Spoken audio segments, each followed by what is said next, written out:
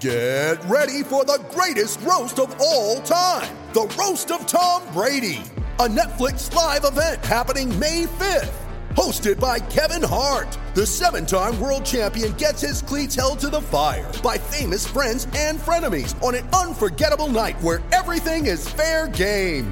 Tune in on May 5th at 5 p.m. Pacific time for the Roast of Tom Brady, live only on Netflix.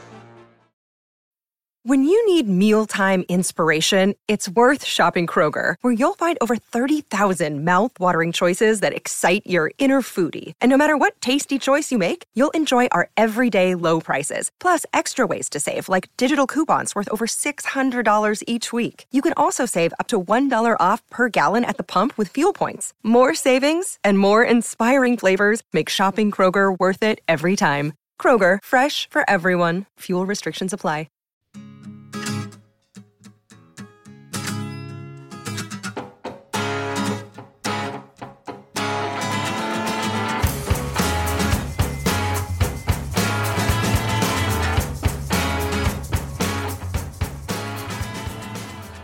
Hello and welcome to the Cheeseman Podcast. This is Brendan, your host for the show.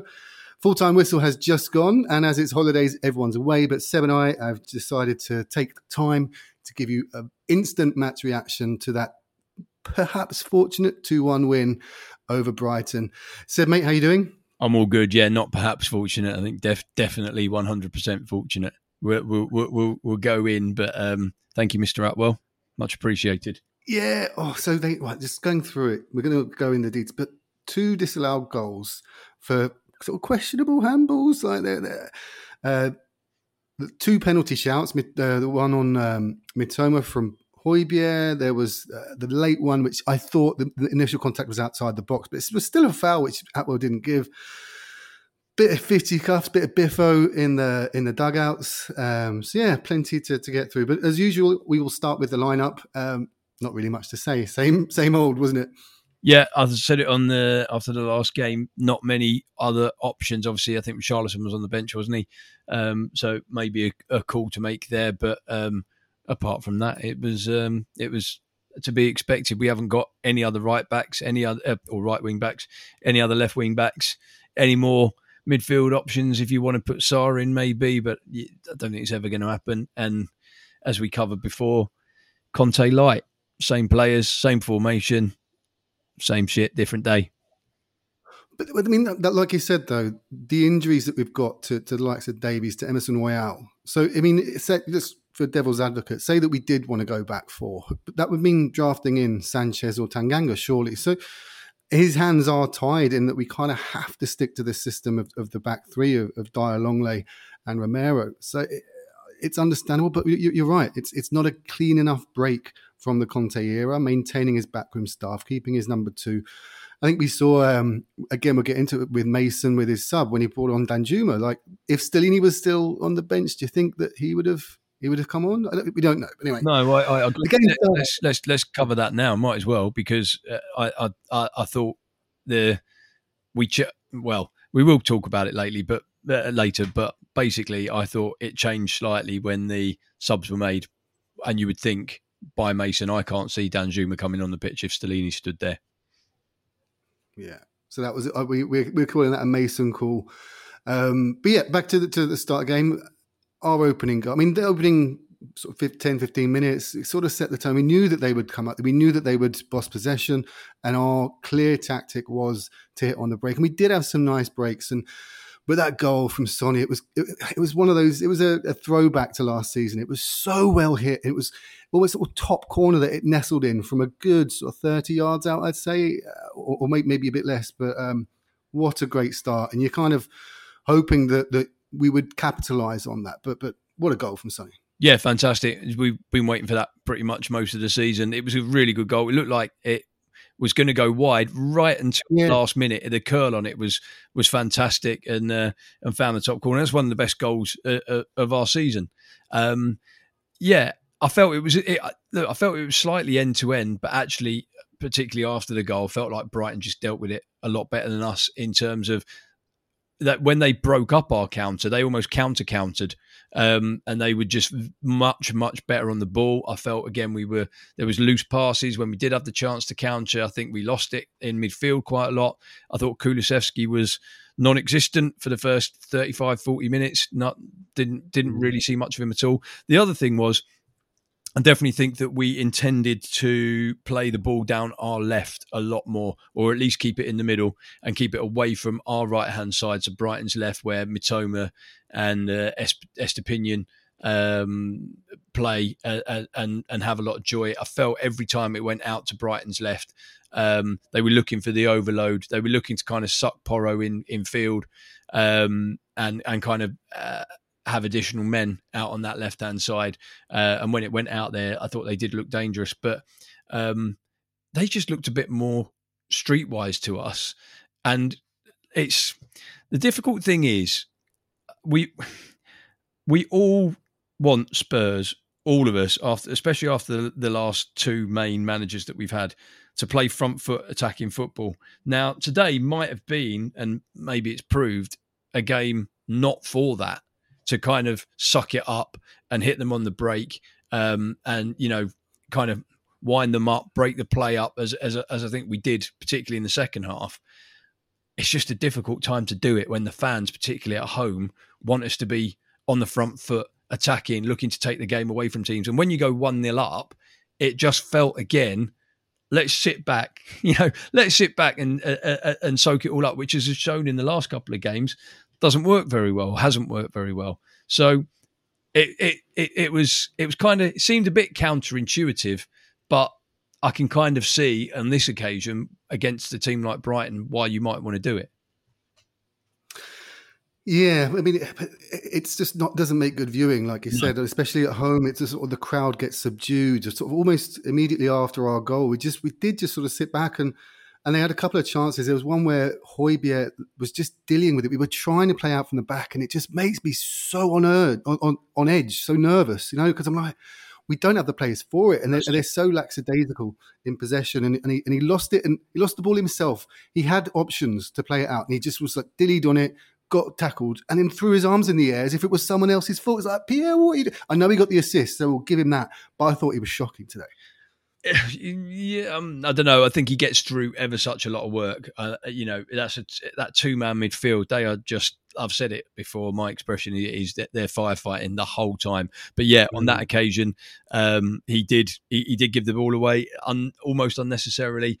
Lloris pulls off a great save to his left, and then the ball comes back out a few seconds later, and he pulls off a great save on the other side, I think, to tip it onto the post. So at that point, we were proper under it. It was a good half an hour from 10 minutes in from the goal to about 40 minutes, whereby we were doing this playing out from the back, trying to retain possession. I guess I don't really know, inviting them onto us, but they were too good. Most teams in the Premier League are too good for our defence if we decide to play out from the back. Most teams we make most teams look good going forward when we play out from the back, because they can read it. We're not good enough. We're not Man City. We're not other teams that like to play out from the back and can do it quickly. I've said it before. The wing backs for me push too high up, so the option for the defenders is to play it into Højbjerg or Skip, and I don't think they're the best at getting that ball, making a turn, and finding an attacking player. So we're just inviting pressure.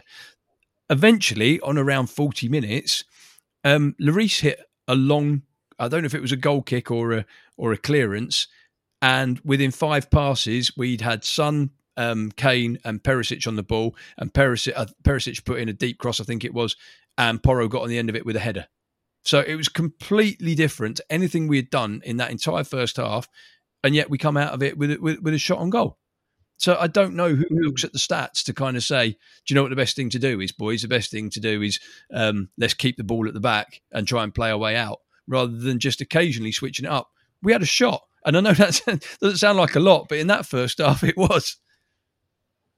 Yeah, it was Højbjerg was the man, because it was a good break, and he was sort of run onto. I think was it Son or Kane played it onto him, and it was. I think the defender did come on us, but if it's one of the front three, they're going to be a bit more sharper. That could have been the second goal, which again, something that maybe we didn't deserve, but or Zerbi, huh? But their goal though, like, I don't know what we're doing defending corners. I'm assuming we were playing zonal because they just sort of stood around, and you could see no one was picking up Dunk. He sort of ran in behind, and it was just so frustrating to see. And it was Romero was just stood in the middle, and he's sort of, so unaware of what was going on around him. It was such a stupid, easy goal for them, but deserved probably as well.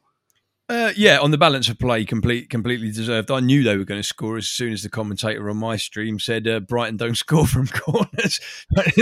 They'd scored 2 all season, and Spurs are one of the best at scoring, and also I think actually to give them credit, they don't concede that many.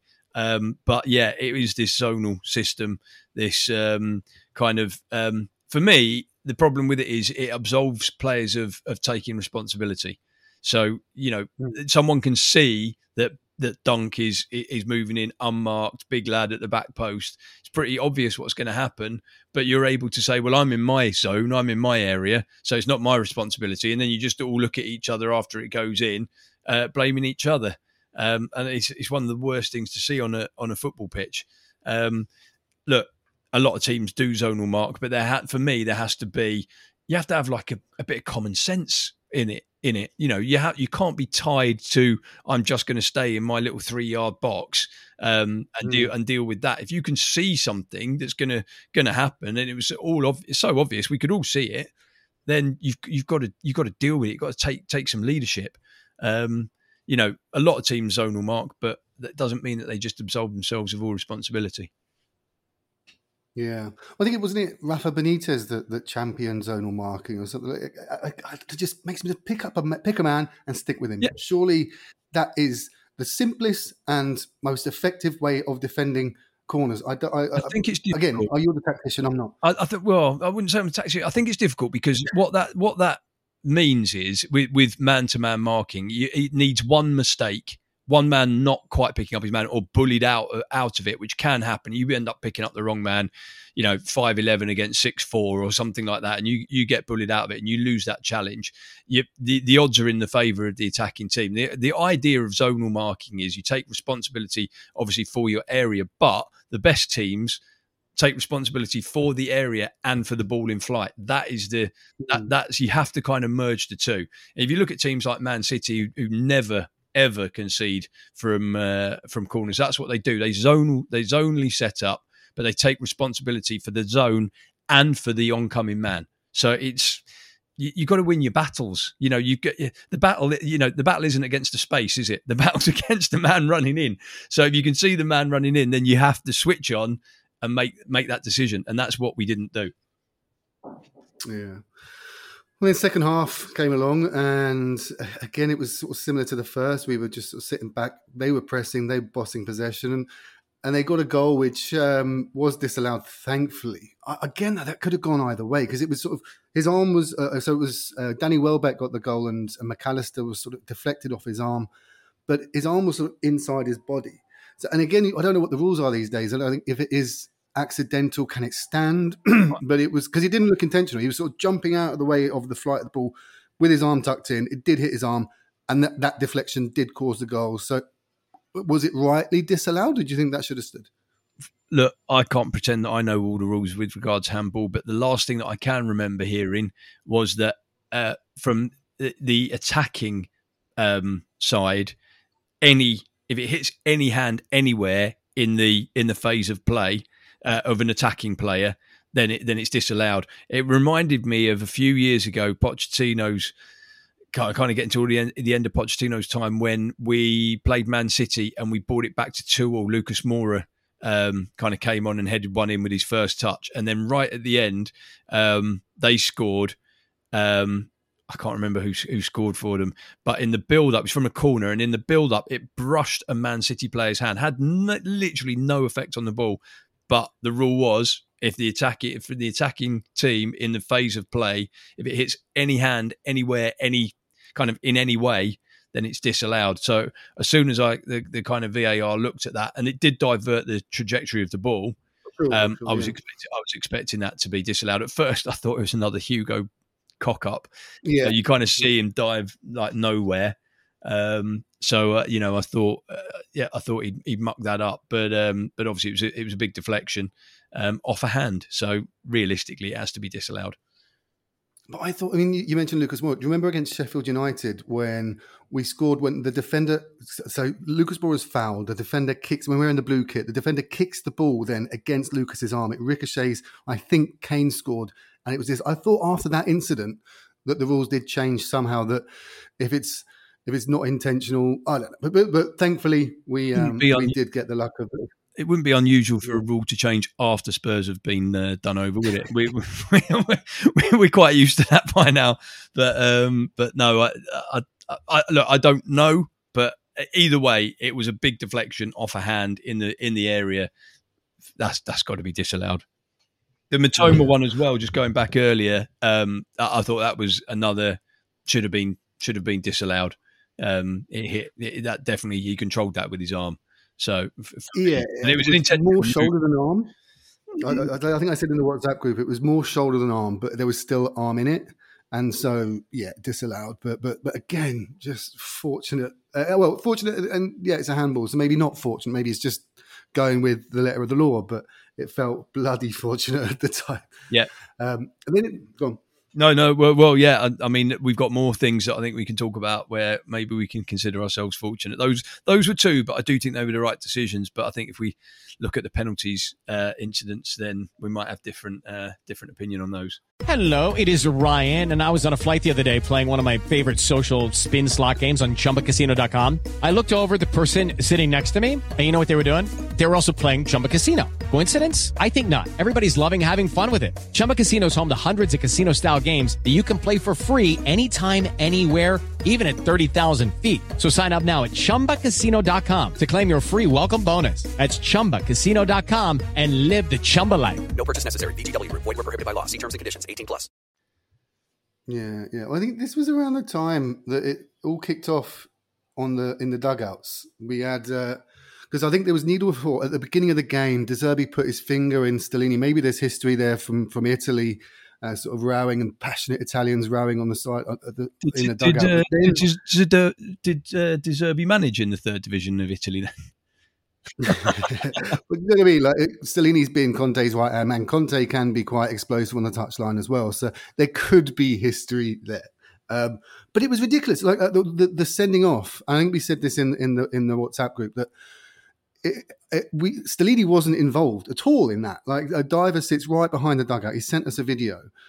Stellini was just standing still in his area, so I think, and got a red card. De Zerbi deserved his because, as Diver was saying, he kept coming into our technical area. And the fourth official kept allowing it to happen. And that's obviously going to wind up the bench. So I don't know if it's provocation, if it's deliberate, if it's gamesmanship on De Zerbi's part. But just after like the pod with Sandro sort of talking up De Zerbi and how De Zerbi is his managing mentor, I was like, all right, I'm De Zerbi in. After those antics, fuck off. Like it was, he knew what he was doing.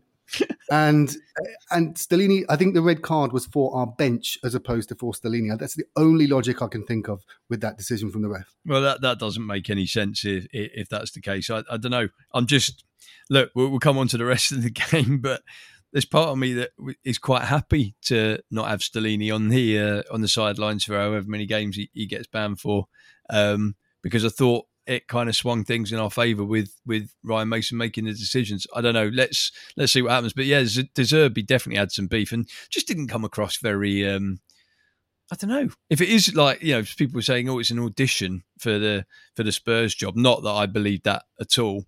But if it was, then it didn't come across very well. He came across like a bit of a prick. It was all a bit unnecessary. It's not a huge rivalry. Yes, I guess there's quite a bit on it. In terms of European football, which Brighton have never had. I didn't realise that until today. They've never ever played in Europe. So look, yeah, bit of high pressure. And if they won today, then they're in a very good spot. But it all felt a little bit kind of handbags and a bit pretend. Not really. I don't know what he was trying to do. But yeah, again, yeah. look, I can only say what I saw on the TV, in that Stellini seemed to be out of it, calm in his technical area, arms folded, ignoring all the goings on. De Zerbi gets sent off. Everyone's happy because we think we all deserved it, and then he gets the red card out for Stellini, and then they will walk down the tunnel and separated out. So I don't really know if we'll. I don't even know if you get to appeal a manager's red card. I'm sure you must be able to. Is that do you get? I think you can, but again, if it was for the bench, then or failure to control your bench or something like that, then it might be might be pointless trying to appeal. But he was just so in shock. He was like, "Look, I've literally been standing here whilst this guy's been going nuts with our technical team. What do you expect? He keeps coming into our area, and then as you said, they're rounding through the tunnel. It was." Like I said, it was embarrassing, probably from both benches. We kind of have to put our hands up as well. But it was quite needly, the game as well. I'm just reading, actually, Brent. It does say that he was given the red card for failing to control his coaches. Yeah. Which is, I'd never knew that was a thing. But, yeah. Yeah. No, I think Diver said it in the WhatsApp group, and it is a thing. So, again, it's probably pointless to appeal it. But like I said, there was needle in the game. Like there was McAllister was up to his tricks. Romero as well was up for it. There was the Argentine axis of shithousery. Caicedo as well was giving it a Stupinan. These are really aggressive players, and I thought we did stand up to their aggression. I think we were chasing shadows a bit, but I thought we gave as good as we got with the needle. I thought, what did you make of the sort of the temperament of the game? Yeah, I did. I find Romero a bit wearing now. I find him slightly embarrassing because I like the way that he plays on the front foot. I like his kind of no holds barred. I don't have a problem with that. I actually don't have that much of a problem with him flying in because I think at least some of the time he gets it right. He gets the crowd going. It's kind of what you want because I don't think we've got much fight in the team. I don't think we've got anyone particularly leading from the front. And so it is kind of necessary. What I don't like is this fucking rolling around. It is just embarrassing. Going down, clutching, whatever. Look, Dunk did tread on his foot. But, the 2 minutes spent rolling around, obviously trying to get a red card or get VAR to look at it or anything like that. It's just a bit stupid. And if I was his manager or Harry Kane or anyone, I'd be saying, just cut it out. But a lot of these Argentines, they seem to have it in them. I agree with you, Bren. I thought Brighton were physical. I think you have to be now. I do like McAllister as a player because I think he's got a little bit of everything. He's a little bit streetwise, got the nice one-touch football, can hit a pass. I know there's a lot of talk this week of Maddison being the priority for a creative player. I don't know who's making those decisions. I don't know who's putting that out there, considering that we don't have anyone in any kind of leadership role at the club. If not, I wouldn't mind McAllister. I think he's a cracking player. But yeah, it did all get a little bit pushy and shovey. Like I say, it all felt a little bit pretend to me. But I thought I did think we stood up well. Yeah, well, I think like the news will sort of go off on a tangent here. The news yesterday that we've just recruited Scott Munn, not someone I'm too familiar with, but he's from the City Group. I think it was based out in Australia, so obviously he's got the Postecoglou rumours kick-started again. But I think that's probably in reaction to Paratici's pending appeal for his court case and sort of admission from the club sort of to perhaps maybe distance themselves, sort of starting the post-Paratici era, getting this guy in. Again, don't know him. He seems more of an executive type guy as opposed to a football man. But coming from City Group, they've sort of set the trend in terms of how to be a global presence. They've just bought my local team here in Brazil, Bahia, which sort of flew under the radar. But my team down the road has just been bought by City Group in the last couple of months. So a good move. Again, sort of an admission from Levy that he's not a football man. Well, I don't personally get it. I get we need to replace Paratici. I couldn't tell you who does what at the club now. I thought we had Greta Steinson working underneath Paratici. I haven't got a clue what he does. We've got so many coaches. Every time I look at the bench, there's someone who I've never seen before. I don't know Bren. I couldn't tell you anything about him. I know he worked, like you say, for City Group, Melbourne Victory. I know that they only started to win once he'd left. So I don't know if he set something up and left or whether, you know, I don't know, Brent. I just think the whole thing's a mess. It's a chat maybe for another day. Yeah. I've gone off on a tangent. Yeah, but just when you said he was making the decision, I don't know. I don't understand. Don't get it. Look, surely you have a guy who manages the team. You have a guy that kind of runs the football operations in terms of working with the manager or being a conduit between the manager and the chairman. Right, we want this player. This is who we targeted. You have a network of scouts and a few coaches. I know it's a lot more complicated than that, or it appears to be, but I don't necessarily see the need. I don't understand. Yeah, well, let's finish up the game. So there was the second penalty appeal. That looked a pen. The one on Mitoma from Højbjerg when he did sort of catch him on his foot. And I don't even think it went to VAR. It was right in front of Atwell. He just waved it away. Had that gone to VAR and had he had another look, I think he'd have given that because that like the commentary here was like, that's a definite pen. Yeah, it wasn't so much on mine. I think I was watching an Irish commentary. It was a weird one because it was kind of like a bouncing ball. Mitoma kind of fails to control it properly. Højbjerg kind of goes in, and then when Mitoma's kind of got it, kind of Højbjerg's going for the initial bounce of the ball, if you like. Mitoma gets it under control, and by the time Højbjerg kind of goes there, he kind of makes contact with his knee, but then Mitoma goes down holding his shin. So I think it was one of those, if the referee gives it, it wouldn't have been overturned. And if the referee doesn't give it, it's not going to be overturned. So we're lucky for us. Like I said, Stuart Atwell seemed to be very pro Spurs today. Look, we've had some right shocking decisions in the last few weeks. Who knows where we'd been right now if the Southampton penalty hadn't been given in the last minute.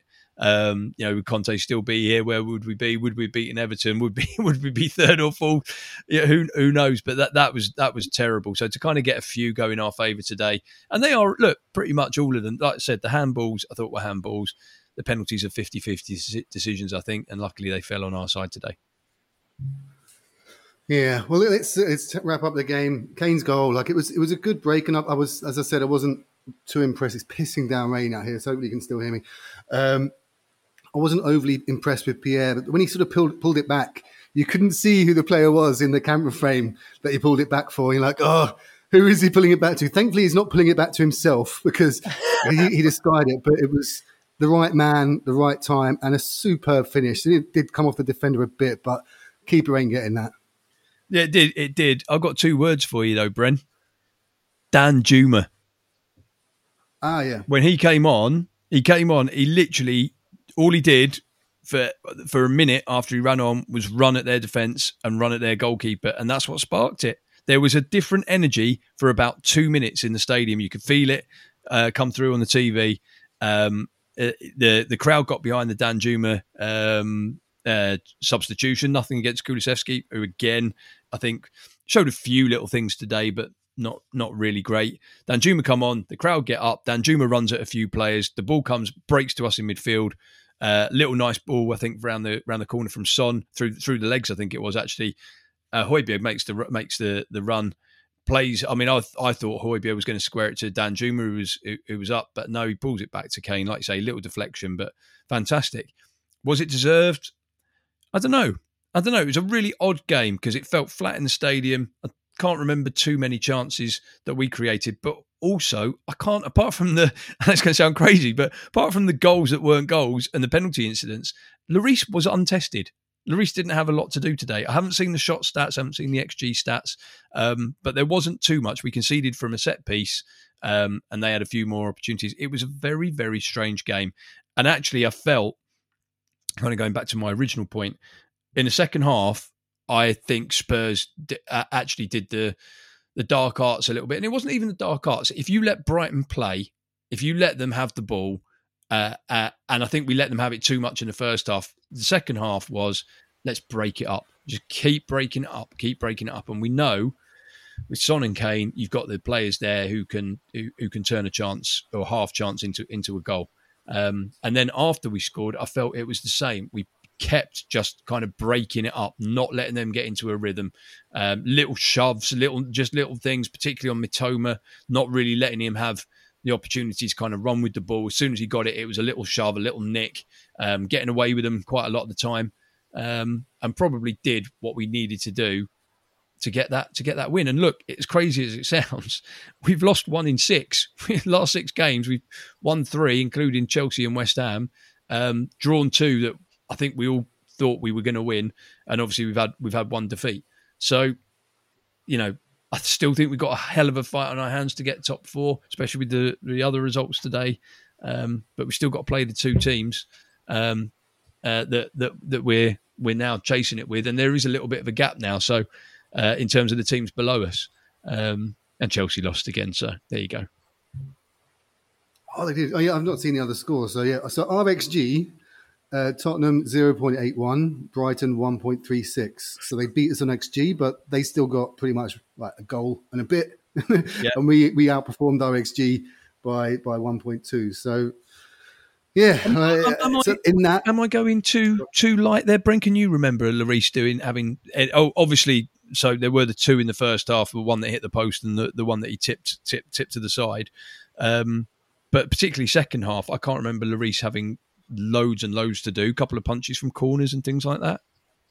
Yeah, the corners were my sort of key worry. Like they just kept winning the headers, and just thankfully they were going off target. So, but second half I think, and there was the challenge from Tanganga right at the end. You're like, oh fuck, please don't be a pen. And it looked a foul to me, but it looked like the contact was out the area, and Atwell just didn't even give him the foul. So again, one of those ones that Brighton fans can be disappointed with. But yeah, I mean, they outperformed us on XG. I don't have the shot stats. I can pull them up, but we won. We got 3 points, and as you said, we're not that far off the pace when it comes to perhaps top 4. I still think just the momentum is with Newcastle now. Maybe United are faltering a bit, so I think maybe our game against them, as it is at home, isn't it? Our United game, yeah. So again, you think perhaps that's our best chance of sort of gaining ground on them, but Newcastle they did Brentford today, which is no mean feat. So it's up in the air, man. Newcastle's next game is away at Villa, and they are flying as well since Emery's come in. I mean, they are. I'm just looking now; they're 6 points behind us in 6th, but they are, and we've still got to go there. Obviously, they beat us at home, so it's still very open. It is still very open, but that was a big 3 points today from not playing that great. And Bournemouth at home next week, you would expect another 3 points. Newcastle go away to Villa. I think that's the early kickoff. So look, all right, they might have a game in hand on us, but we could be level with points with them come this time next week. So much to play for. I would just look. I don't want to say give it to Mason. That's not what I'm saying, but I do just feel we'd have a better chance with someone else, not Stellini, on the sidelines, because I haven't seen anything different. I didn't see anything different today until he got sent off. And I don't think it's a coincidence. The atmosphere lifted for, like I said, for 5 minutes when Danjuma came on. And I do believe that was Mason's call. And it just, I just feel like I don't get the Stellini appointment still. And I want him to do well. I want anyone who's in the thing to do well. It's not anti-Stellini. It just seems like it's exactly the same scenario with him on the sidelines than it was with Conte. Yeah, we're kind of. I think we spoke about it with Sandro and Charlie Eccleshare in the last pod, and it's kind of like I think it's our only option. I sort of touted perhaps Harry, because obviously Sandro played under Harry with Spurs and with QPR, but even Sandro is just like, he just thinks that the game's probably gone a bit too far beyond Harry Redknapp. Now, he began his managing career in 1983, as I put in the Slack chat recently. Hi, Jack. So yeah, we're kind of stuck with him. And it's there was a huge when Stellini got sent off. There was huge and really loud Pochettino singing. He's still out there. He's still hanging around. He's either in London or he's in Spain. I think he's in Spain with all his coaching staff this week. just there you go. He's still there. And I tell you what,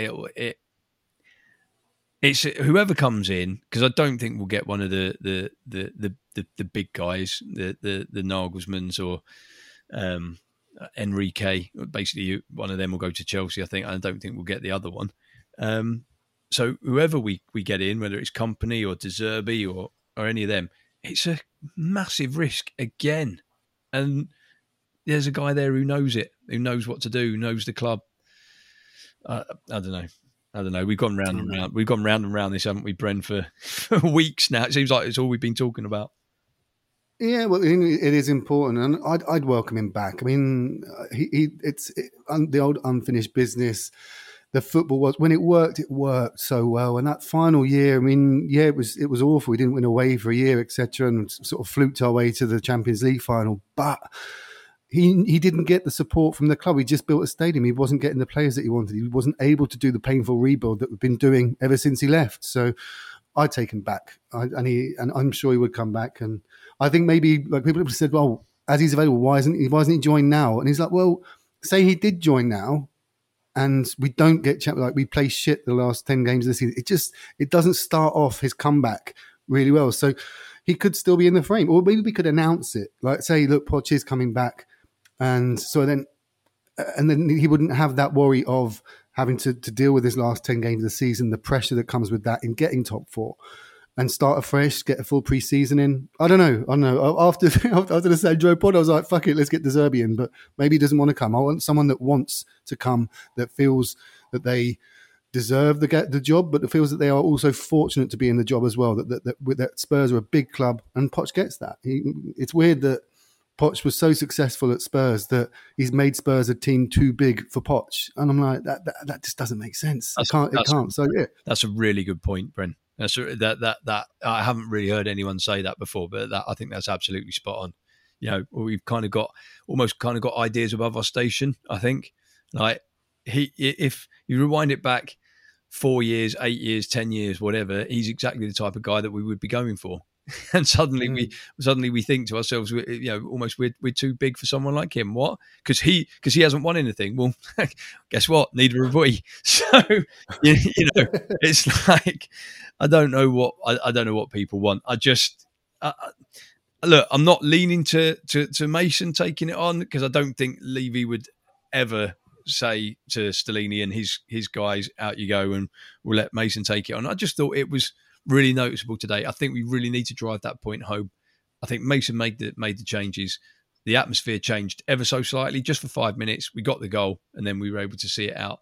And I don't think that would have happened if Stellini had still been on the touchline. Yeah. All right, let's wrap it up. I've got to buy a bunch of Easter eggs for the kids in the pouring rain, and I'm sure you have plenty to do with your 4,000 boxes of supply that you've just got delivered to your home. You made that sound really dodgy, friend. Especially, it's normally you that gets the 4,000 boxes through, mate. Yeah, now mine's slightly smaller packages. That sounds worse. That sounds bad. But yeah, Seb, thanks for joining, man. No worries. Thank you for having me on. Much enjoyed it greatly. Thank you. Cool, mate. Cheeseheads, enjoy Easter. We are about to do so ourselves. We got a win. We got the 3 points. Next up is Bournemouth, which should be a win as well. So look, it's not that bleak. Let's keep the faith. And as always, come on, you Spurs. Come on, you Spurs. Sports Social Podcast Network. With Lucky Land Slots, you can get lucky just about anywhere. Dearly beloved, we are gathered here today to... Has anyone seen the bride and groom? Sorry, we're here. We were getting lucky in the limo and we lost track of time. No, Lucky Land Casino, with cash prizes that add up quicker than a guest registry. In that case, I pronounce you lucky. Play for free at LuckyLandSlots.com. Daily bonuses are waiting. No purchase necessary. Void where prohibited by law. 18+. Terms and conditions apply. See website for details.